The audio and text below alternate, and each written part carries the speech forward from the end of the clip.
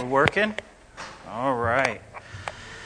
So before I get started today, as you can notice, Papa Bear's gone. He's over in Belize, probably sweating like a banshee right now. But keep them in their prayers. He's over there checking out a future missions trip and just sharing the word. And so please keep Pastor Jackie and Kathy in your prayers as they're doing some traveling.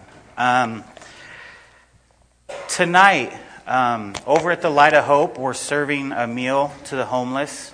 Don MacArthur usually heads up that ministry, but he's been in the hospital with his son. So if some of you want to come over and join us tonight and help us serve food to the homeless, please find me afterwards. Or you can meet us at the Light of Hope around 4:30, 5 o'clock. So we appreciate some help over there. Also, one last shameless plug for the youth retreat. Give it up for the worship team. They did a great job today. Very good. Half of them have spent more than one trip on the youth retreat. Just putting that out there. Okay? Can change lives. So, this morning we're going to be in Philippians 2. We're going to continue on where Pastor Jackie left off last week.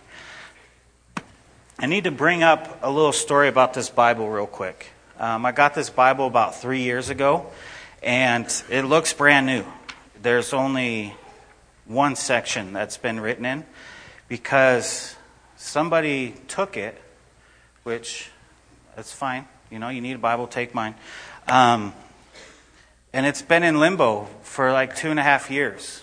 Well, Kathy went to the thrift store at the senior center about 3 weeks ago, and she's like, wow, that's a nice Bible, and only for $0.25, I'm going to get it. And she flips it open, and it says Levi Woodhouse right in the middle. And so this Bible has some stories, I'm sure. And so she asked the people, what's the story behind this Bible? I volunteer at the senior center, so she thought maybe I left it there. And they said, no, some guy brought it in this morning who had found it in the trash and brought it in. So, pretty crazy that my Bible has gone on a nice little journey. So, I just wanted to share that with you guys this morning, how good God truly is. So, if you join me in Philippians 2, we'll start in verse 1 and go through 19, and we'll see how far the Lord takes us this morning. So, if there is any encouragement in Christ, any comfort from love, any participation in the Spirit, any affection and sympathy, complete my joy by being of the same mind, having the same love, being in full accord and of one mind. Do nothing for selfish ambition or conceit, but in humility count others more significant than yourselves. Let each of you look not only to his own interest, but also to the interest of others. Have this mind among yourself, which is yours in Christ Jesus, who, though he was in the form of God, did not count equally with God a thing to be grasped, but emptied himself by taking the form of a servant, being born in the likeness of man. And being formed in human form, he humbled himself by becoming obedient to the point of death, even death on a cross. Therefore, God has highly exalted him and bestowed on him the name that is above every name, so that at the name of Jesus, every knee should bow, in heaven and on earth and under the earth. And every tongue will confess that Jesus Christ is Lord, to the glory of God the Father. Therefore, my beloved, as you have always obeyed, so now, not only as in my presence, but much more in my absence, work out your own salvation with fear and trembling. For it is God who works in you, both to will and to work for his good pleasure. Do all things without grumbling and dispute, that you may be blameless and innocent, children of God without blemish in the midst of a crooked and twisted generation, among whom you shine as lights in this world, holding fast to the word of life, so that in the day of Christ I may be proud that I did not run in vain or labor in vain. Even if I am to be poured out as a drink offering upon the sacrificial offering of your faith, I am glad and rejoice with you all. Likewise, you also should be glad and rejoice with me. Let us pray. Dear Heavenly Father, Lord Jesus, again, I thank you for this opportunity. I thank you for your word. I thank you for your Son and just the sacrifice that Jesus did for us, Lord. This morning I pray that you open our ears and our eyes to see, Lord. I pray that your word will penetrate into our minds and be etched on our hearts, Lord God. May these instructions speak to us, Lord. Help us to live the life you are asking us to live, Lord God. I pray that you help me remove myself from this equation, Lord God, and to just allow me to be a vessel that your words would be spoken, Lord, and not mine. And I just lift this time up to you in Jesus' name. Amen. So, we all are familiar with Paul, the man that wrote this section of Scripture. At this time, he's writing to the people of Philippi. Christianity is still in its infancy at this point, right? Early churches are underground hiding because if you confess Jesus as your Lord and Savior, Roman soldiers will come and chop your head off. There's only one God, and that was Caesar in the minds. And that's the culture that they lived in at this time. But Paul is calling people to come out, join each other, right? Form a group. It's just like lights, right? If we darken this sanctuary and give out 3 lights in each section, it's not going to be very bright. But if we give a bunch of lights to everybody and we form in the middle, that light's going to shine brighter. And that's what Paul's trying to encourage these people, his fellow believers. And so he wrote this in a tone which was warm and gentle. Okay, he wasn't yelling at his people to get their act together. He wasn't screaming. He was trying to encourage them. These are believers. These are people like you and me. And we have a heart for God. But sometimes we get off track a little bit. Sometimes we can make improvements. And that's what he's telling his people here.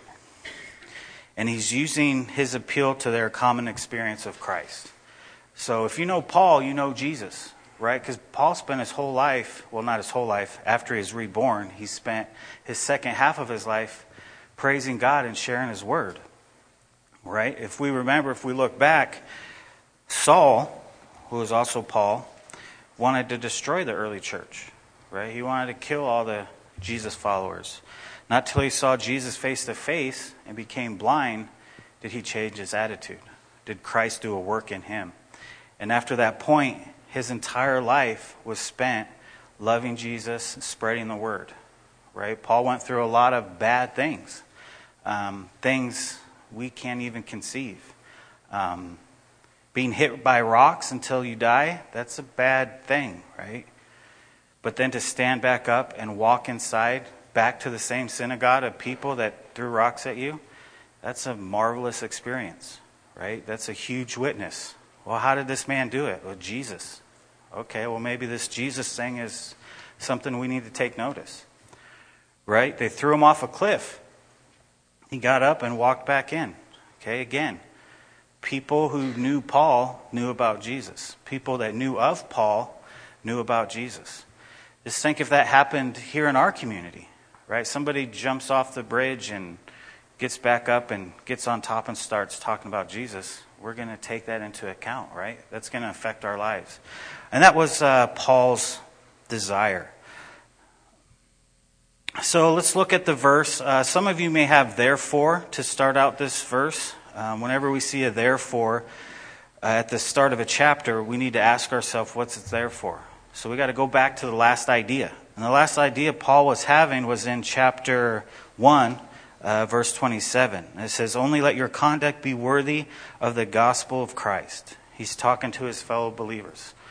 Let your conduct be worthy of the gospel of Christ, so that whether I come and see you or am absent, I may hear of your affairs, that you stand fast in one Spirit, the Holy Spirit, with one mind, striving together for the faith of the gospel. So Paul was all over the place, right? He didn't stay at a place for very long. He'd go here, spread the gospel, start a church, get some people going, and go to the next place. Do the same thing over and over and over and over again. Paul was even shipwrecked 3 times. still nothing was stopping Paul, right? He was on a mission.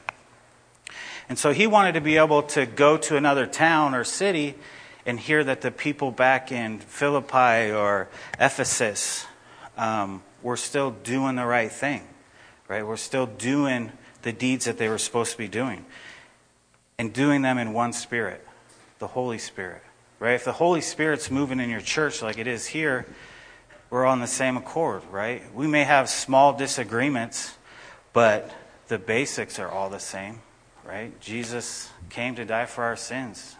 Right? God raised him from the dead 3 days later. Jesus died for us. The major topics we all agree on. But if we look across the country, different things separate us. Paul didn't want all that separation, right? He wanted one church to follow Jesus with one purpose in mind, which was to spread the word. So Paul is calling his fellow believers to unity, right? We all need to come together. There's so much division out there in the world now, and even as much back then, right? You had the Roman Empire who was in charge, and they believed in many gods, There were huge monuments dedicated to the Greek gods in all these cities.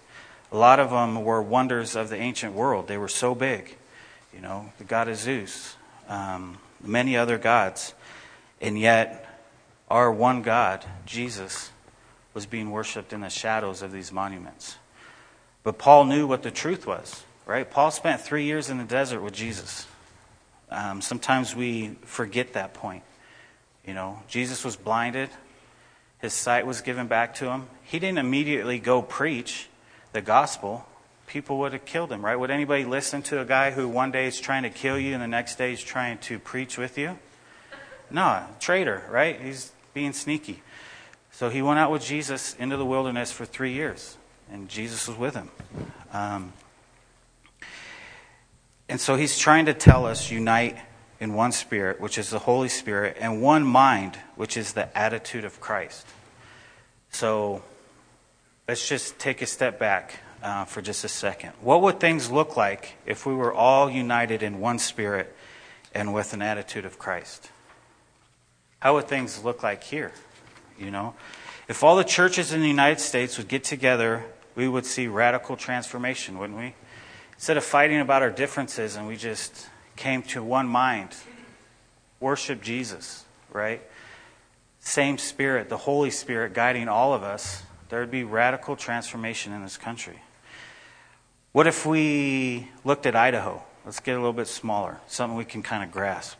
If we could have all the believers come together for the same cause, what would Idaho look like? What would our laws look like? How would people treat each other? Let's even think smaller, Magic Valley. Okay, would you say there's probably hundreds of churches in the Magic Valley. What if we put all our differences aside and came together for one purpose and with one mind, the attitude of Jesus?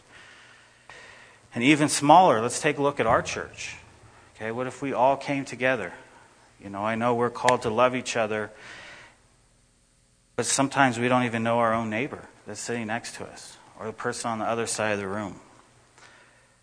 With a small group, we're able to do great things in our community, right? Just with our church alone.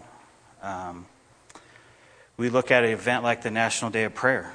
A small group of us went and did a huge event for the whole community. A small group of us went to Mexico and changed the life of hundreds. In a month and a half, a group of people will get together and will impact the lives of hundreds of kids, through VBS. Tonight, a group of us will make some food and feed the homeless. Those are just small groups of our church body. Just imagine what we could do if we all got together with one mind and one Spirit. The effect that we would have in the community. What could we accomplish if our entire church body was doing what Paul was asking here in Philippi?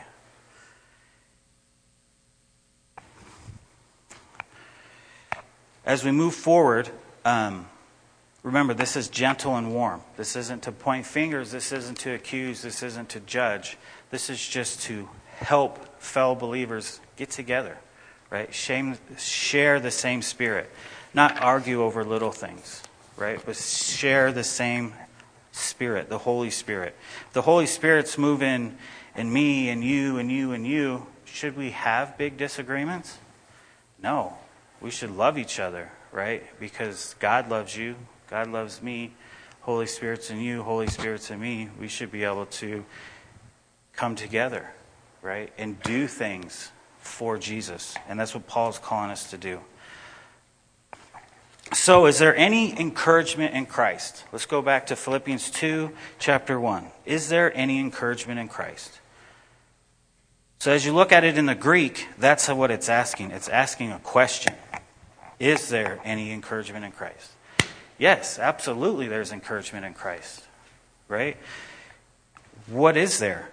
Well, let's look at Isaiah 40:31.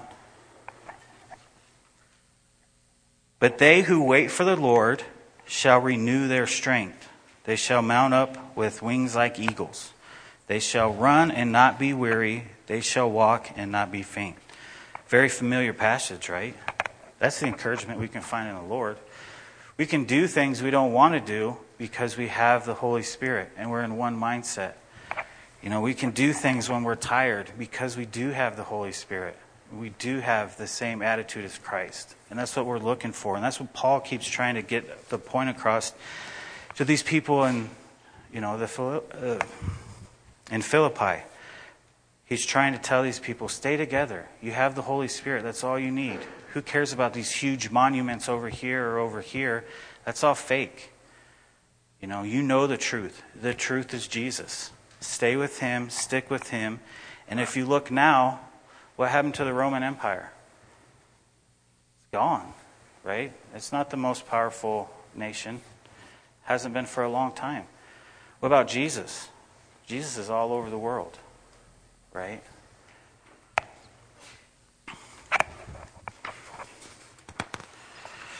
What kind of encouragement can we find in Christ? We can find love, right? We find hope, joy, peace, comfort, healing, fellowship, just to name a few, right? There are many true and lasting, is there any true and lasting encouragements outside of Christ? Think about the things that encourage you. Okay, we win a baseball game. Woohoo, that's encouraging. But the next day, guess what? We're right back at it trying to win another one. This year, most of the time we're losing, so we're trying harder. So is there any true and lasting encouragements outside of Christ? I don't know if there is. There's nothing that's lasting. So then, could it be said that encouragement is Christ? Whenever we feel encouragement, isn't that the Holy Spirit working in us? When we're feeling loved, isn't that the Holy Spirit? So just imagine those neighbors of ours that don't have Jesus. Where do they get their encouragement?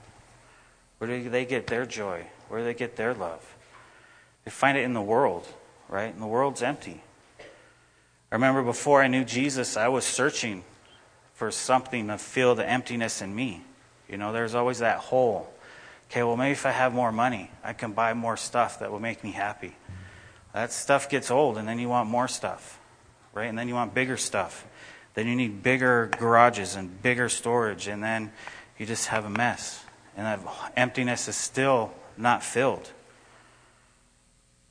What about this? What about that? There's drugs, there's alcohol, there's women, there's power, there's all these things we try to find joy in and try to find happiness in, try to be encouraged in, but it's only from Christ that we find that encouragement.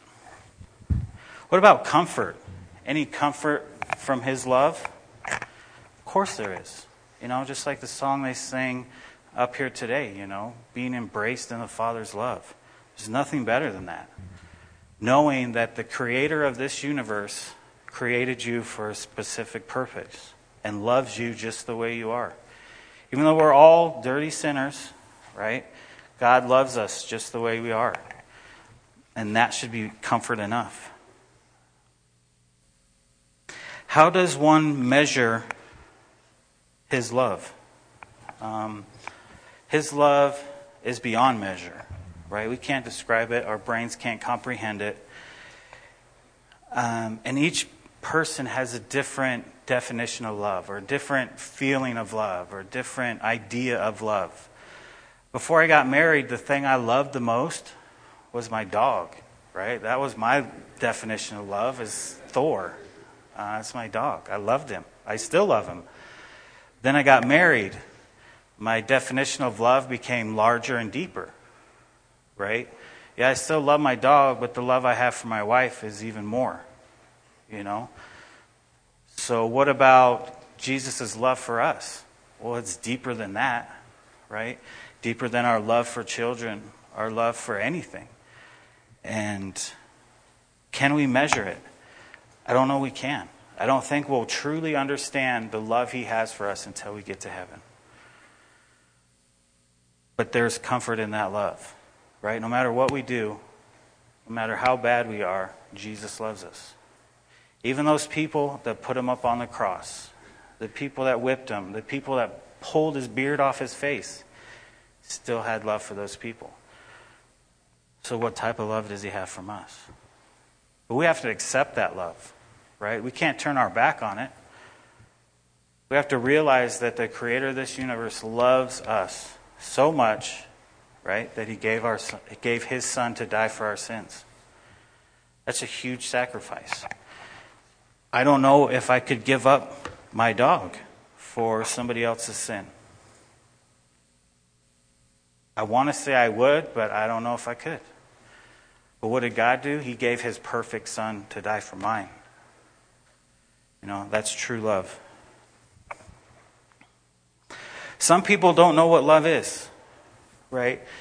I teach youth on Wednesday night, and trying to explain love to a teenager that has alcoholic and druggy parents is very difficult. They have no idea what love is. Love is yelling, beating, abusive, hatred. You know, that's their definition of love. So you can't explain love to them without Jesus.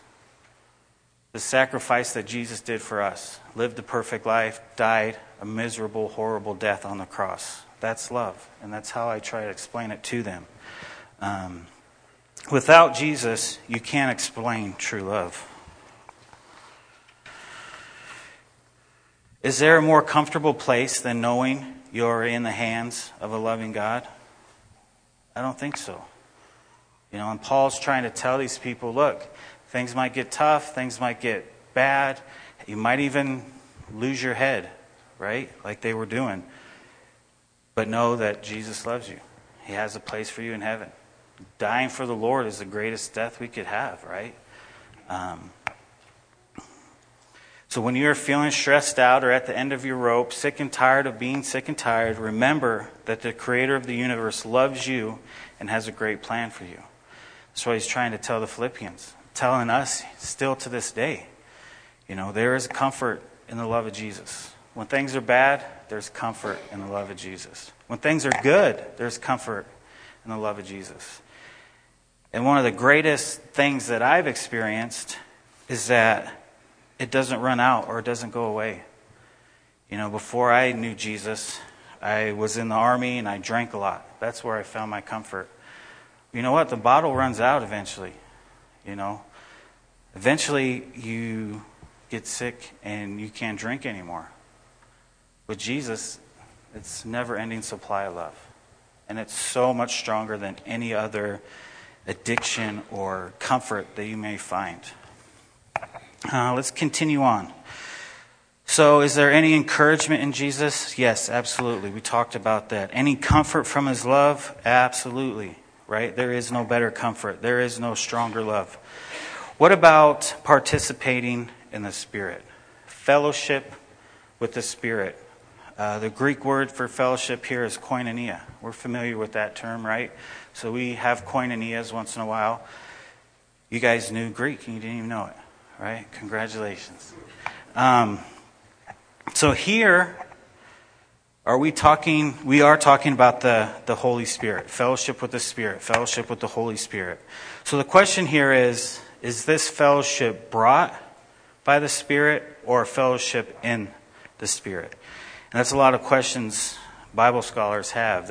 Some say this, some say that.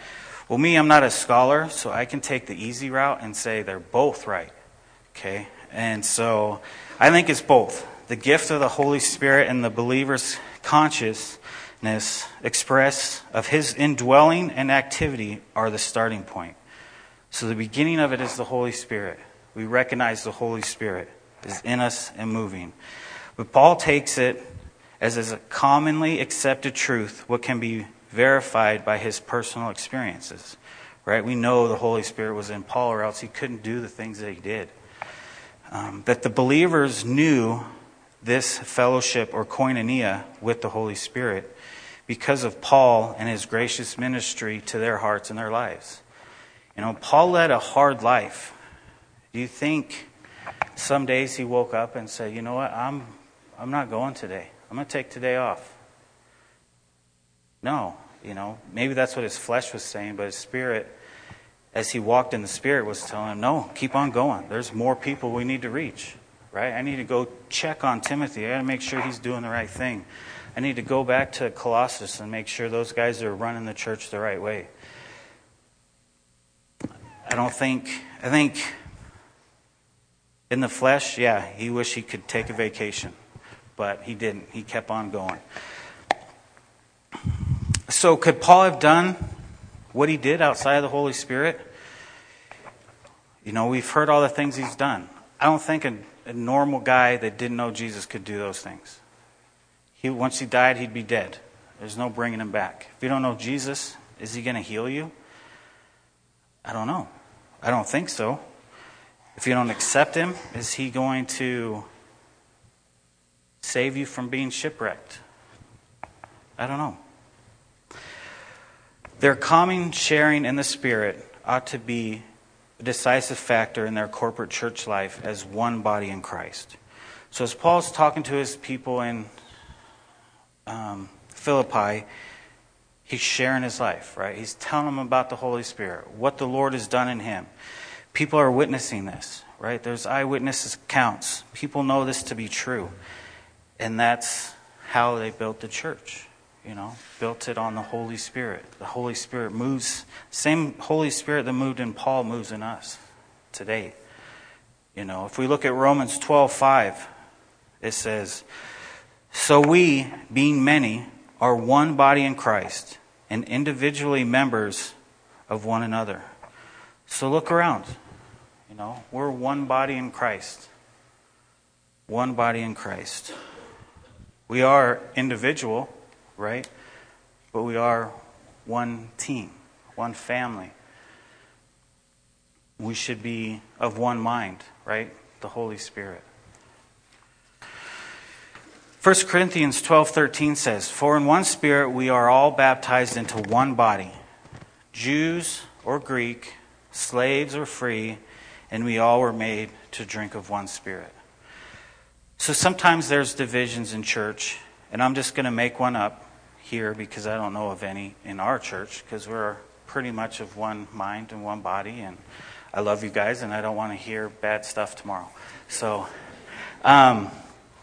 if we were divided here, let's say Castleford sat over here, Buell sat here, Twin and everybody else sat over here, that would be a division, right? Same thing back in Paul's time. There was division. You know, rich, poor, slave, free. He says it doesn't matter. Everybody get together. You know, Jesus doesn't choose just the people with the last name A through S, right? Jesus chooses everybody. Doesn't matter what you look like. Doesn't matter if you wear glasses, if you're bald. Jesus loves you all, right? Loves me. So he's trying to bring everybody together. Doesn't matter. Because in that culture, right, the Jewish people, you had to be of this class in order to be a religious leader. To really know God, you have to be this type of person. You have to be a Pharisee. You got to study this. You got to dress like this. You got to do these things. Jesus blew all that away, right? You don't need all that. All you need is Jesus in your heart. So he's telling everybody, you got to come together. Come together as one church body with one purpose, one mind, one spirit. So I coach high school baseball. In the spring, I coach at Buell High School. And in the summer, I coach an older boys team, the ages from 16 to 19, and they're players from both Filer and Buell. So all school year long, we compete against Filer. Filer competes against us. Big rivalry, because we're like 5 miles away, know each other. Doesn't matter how good whichever team is, it's always down to the last minute between the two, so you end up kind of hating each other, right? There's a natural rivalry. So summertime comes, and I got to put these two towns together. And it's difficult, right? Because these kids don't like this kid looked at him funny, this kid hit a home run off that. It's just ridiculous, right? And so I got to sit them down and say, look, we have one goal, one purpose, right? That's to win baseball games. It's kind of the same thing that Paul's telling his people here. We got one purpose, one cause. That's to win souls, right? I don't care if you're the boss of this guy doesn't like this guy. We all got to come together. One love, one purpose. And that's what Paul's talking about. Come together for a common purpose, which is share Jesus with the world, make disciples. If we only got one person over here trying to do that, one person over here trying to do that, one person over there trying to do that, not going to be very effective. But if we come together and start doing that, there's power in numbers, right? So is there tenderness and compassion? Tenderness, definition, the state of being tender or easily broken.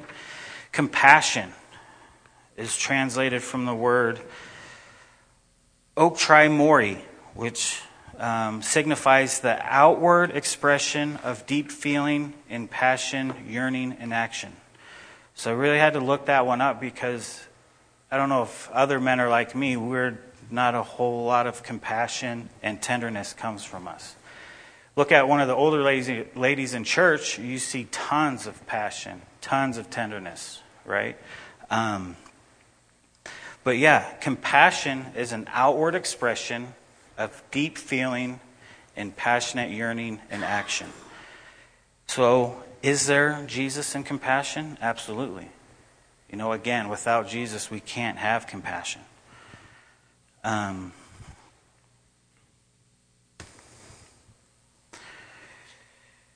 Being full accord and of one mind. So again, Paul's telling these people, okay, look, put all your differences aside, love one another, let's come together as one body. If not, it's not going to work.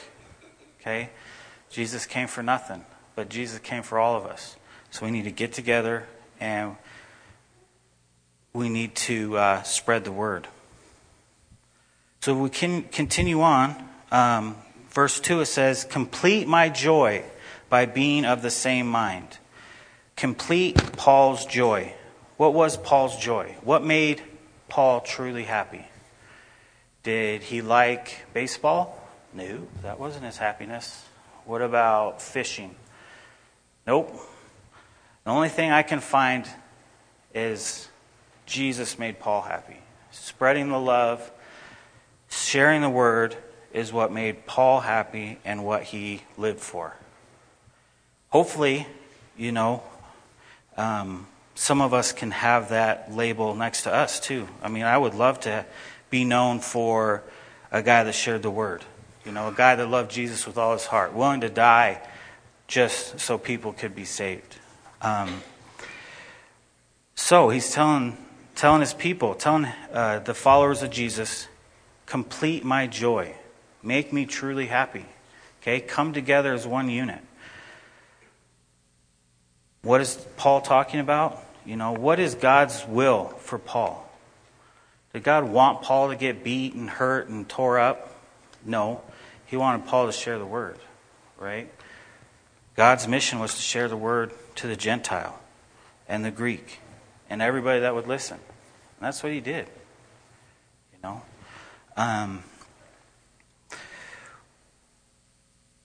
What about you? If you guys look in the mirror, as I looked in the mirror over this last week, what does complete your joy? What does completing your joy look like? Is it similar to Paul's? or is it nowhere near? And again, this isn't a warm, gentle expression. Okay? Again, we're not pointing fingers. We're not looking down at each other. Paul's just trying to get people to understand where their priorities are. Okay? What does complete your joy? If it's not Jesus, then maybe we need to change. Okay? Maybe we need to put the silliness of the world to the side and move Jesus to the forefront. Can one man change the minds of everyone? With Jesus and the Holy Spirit, yes. Okay? But it is a lot easier if you have a group of like-minded individuals forming groups to also spread the same message across the world, right? So yeah, Jesus used Paul to spread the word. But what happens when Paul leaves? There's more people that need to continue that movement, continue that action, continue to spread the word. And he's telling them, get together, get together, get together. Form churches. Get bigger, right? Get together. Share the same purpose. Go spread the word, spread the word. Because of his due diligence, we have the word here in America. We have it in English. And we now have that same duty to spread the word with others. Come together as a church and spread the love. Okay? Some may do it via VBS. Some may do it via National Day of Prayer. Some may do it by cleaning up the church. That's a huge ministry. One that I proudly support and would like to see more do. So, what makes Paul happy? Make him truly happy by agreeing wholeheartedly with each other, loving one another, and working together with one mind and one purpose. That's what he wants people to do. That's what would make him happy. His joy was that his life work would amount to something in God's economy and in the lives of other people. This personal appeal was a way of encouraging them outward for the glory of God. So he's trying to encourage these people. Remember, he's in jail while he's writing this letter. So he's not able to go to all these places. So he's sending letters out, sending this one out to the Philippians, saying, hey, love one another, get together, same mind, same attitude of Christ, be in the Spirit. By being of the same mind means agreeing wholeheartedly. Okay, being of the same mind kind of sounds like being brainwashed or robotic, right? So if we say being of the same mind, okay, after church, I'm going to stop what I'm doing, I'm going to run over to Juanita's, and we're going to eat. So if the church was of that same mindset, it would be a disaster, wouldn't it? Especially if we're looking out for one another, being good Christians. Oh, you go first. No, you go first. No, you go first. No, you go first. 200 people standing in line trying to figure out who goes first, right? That's kind of brainwashy. But that's not what Paul is trying to express here. He called them to be like-minded. The verb used here occurs 10 times in Philippians, 23 times in the Pauline letters. It speaks to the intellect of the person. It's talking about the way they think. Jesus first, not others first. So it's not talking about everybody has the same mind like robots. It's saying they think the same way. Love one another. Jesus first. But it goes beyond that. It incorporates the will and emotions into an outlook which affects the attitude. If we all think the same, shouldn't our attitudes be the same? If we all love Jesus, love each other, shouldn't our attitudes reflect that? I know sometimes we have a hard time reflecting those ideas. Sometimes we get road rage. Okay? I don't know if Jesus would have ever experienced road rage. I think he would probably say, relax, okay? Don't take it so serious. But us as Christians, how do we handle road rage? Honk the horn? Do some sign language, kind of? So that is the like-mindedness. That is the attitude that Paul's trying to get across to his people is, what is your attitude? You know, that's why it's the attitude of Christ. That's the like-mindedness that he wants. Paul speaks of the values and the ambitions which surface through the mind. This is unity, right? When everybody has the same values, has the same ambitions, want to do the same things, want to love each other, that is unity. And it's not found in an identical lifestyle or personality. We all can't be like Pastor Jackie. We all can't be like the elders. We have our own personalities, right? God made us different for a reason. And it's through our values and in our ambitions. And it occurs when Christian people have the same values and the same love. That's what Paul sought in his church, right? That's what he's trying to relay to his people. Okay? Have the same values. Love each other. Love Jesus first. Take care of each other. Okay? Moving to verse 3. It says, "Do nothing from self-ambition or conceit, but in humility count others more significant than yourself." So, this one spoke pretty heavy to me, especially this past week. When pastor leaves, that means other people have to, do his job. It's not easy. There's phone calls you got to take. There's people you got to go see. You got to study a little bit more. And there's really not a lot of time for little things, And so let each of you look not only to his own interests, but also to the interest of others. So be honest real quick. I walk in here Thursday morning, and I look into the sanctuary, and I look back real quick, because I don't like what I see. It's Thursday, last day of my work week. So I peek in here, and there's no chairs. I'm like, oh, you got to be kidding me. I got stuff to do, right? I don't have time to put chairs down. I'm supposed to be preparing for a lesson. I don't have time for this.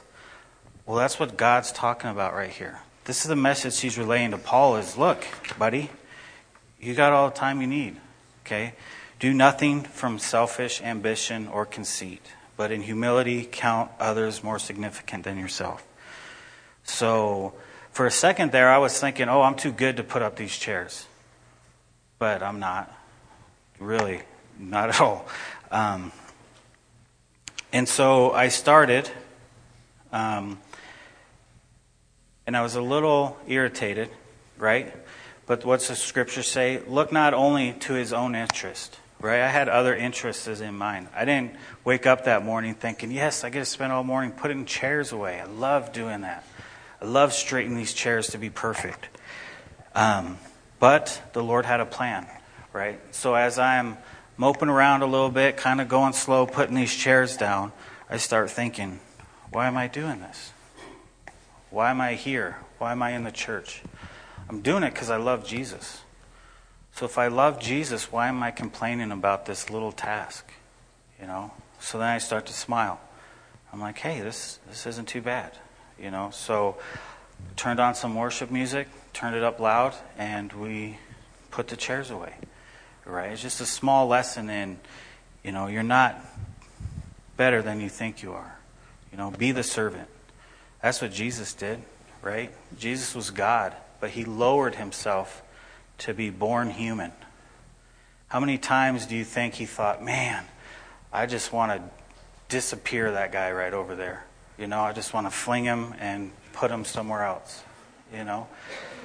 What would you do if you were God? Would you elevate yourself, or would you be lowest man on a totem pole? It's hard, right? We struggle putting others above ourselves at times. We struggle looking out for our own interest.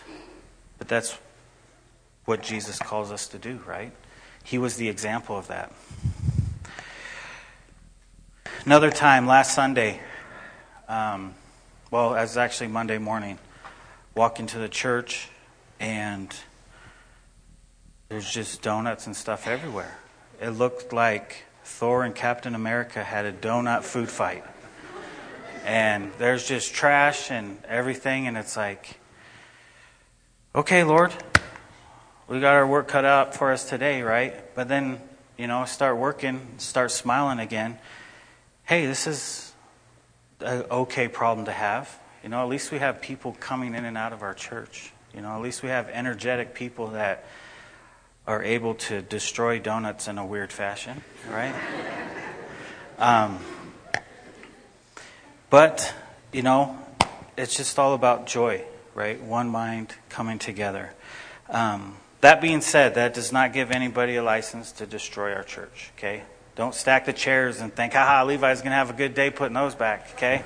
Let's just try to leave things as they are. But it is a joyous job to be here, to work here, to follow Jesus and try to emulate the things that Paul's trying to say here. Is it easy? No, absolutely not. We have to get out of our own ways, right? Jesus talks about laying down our lives, picking up the cross and follow him, right? We got to die to ourselves every day and live for the Lord. I want my thoughts to be when I wake up in the morning, yes, I get to serve Jesus, every morning. Some mornings I wake up and it's like, it's Monday, I got to go to work. Switch your mindset around. Just like Pastor Jackie's been teaching the last few weeks, if you switch your thinking around, your heart will follow. And that's what Paul was getting at, trying to tell his people, look, guys, switch your thinking around, okay? Get everything from Jesus.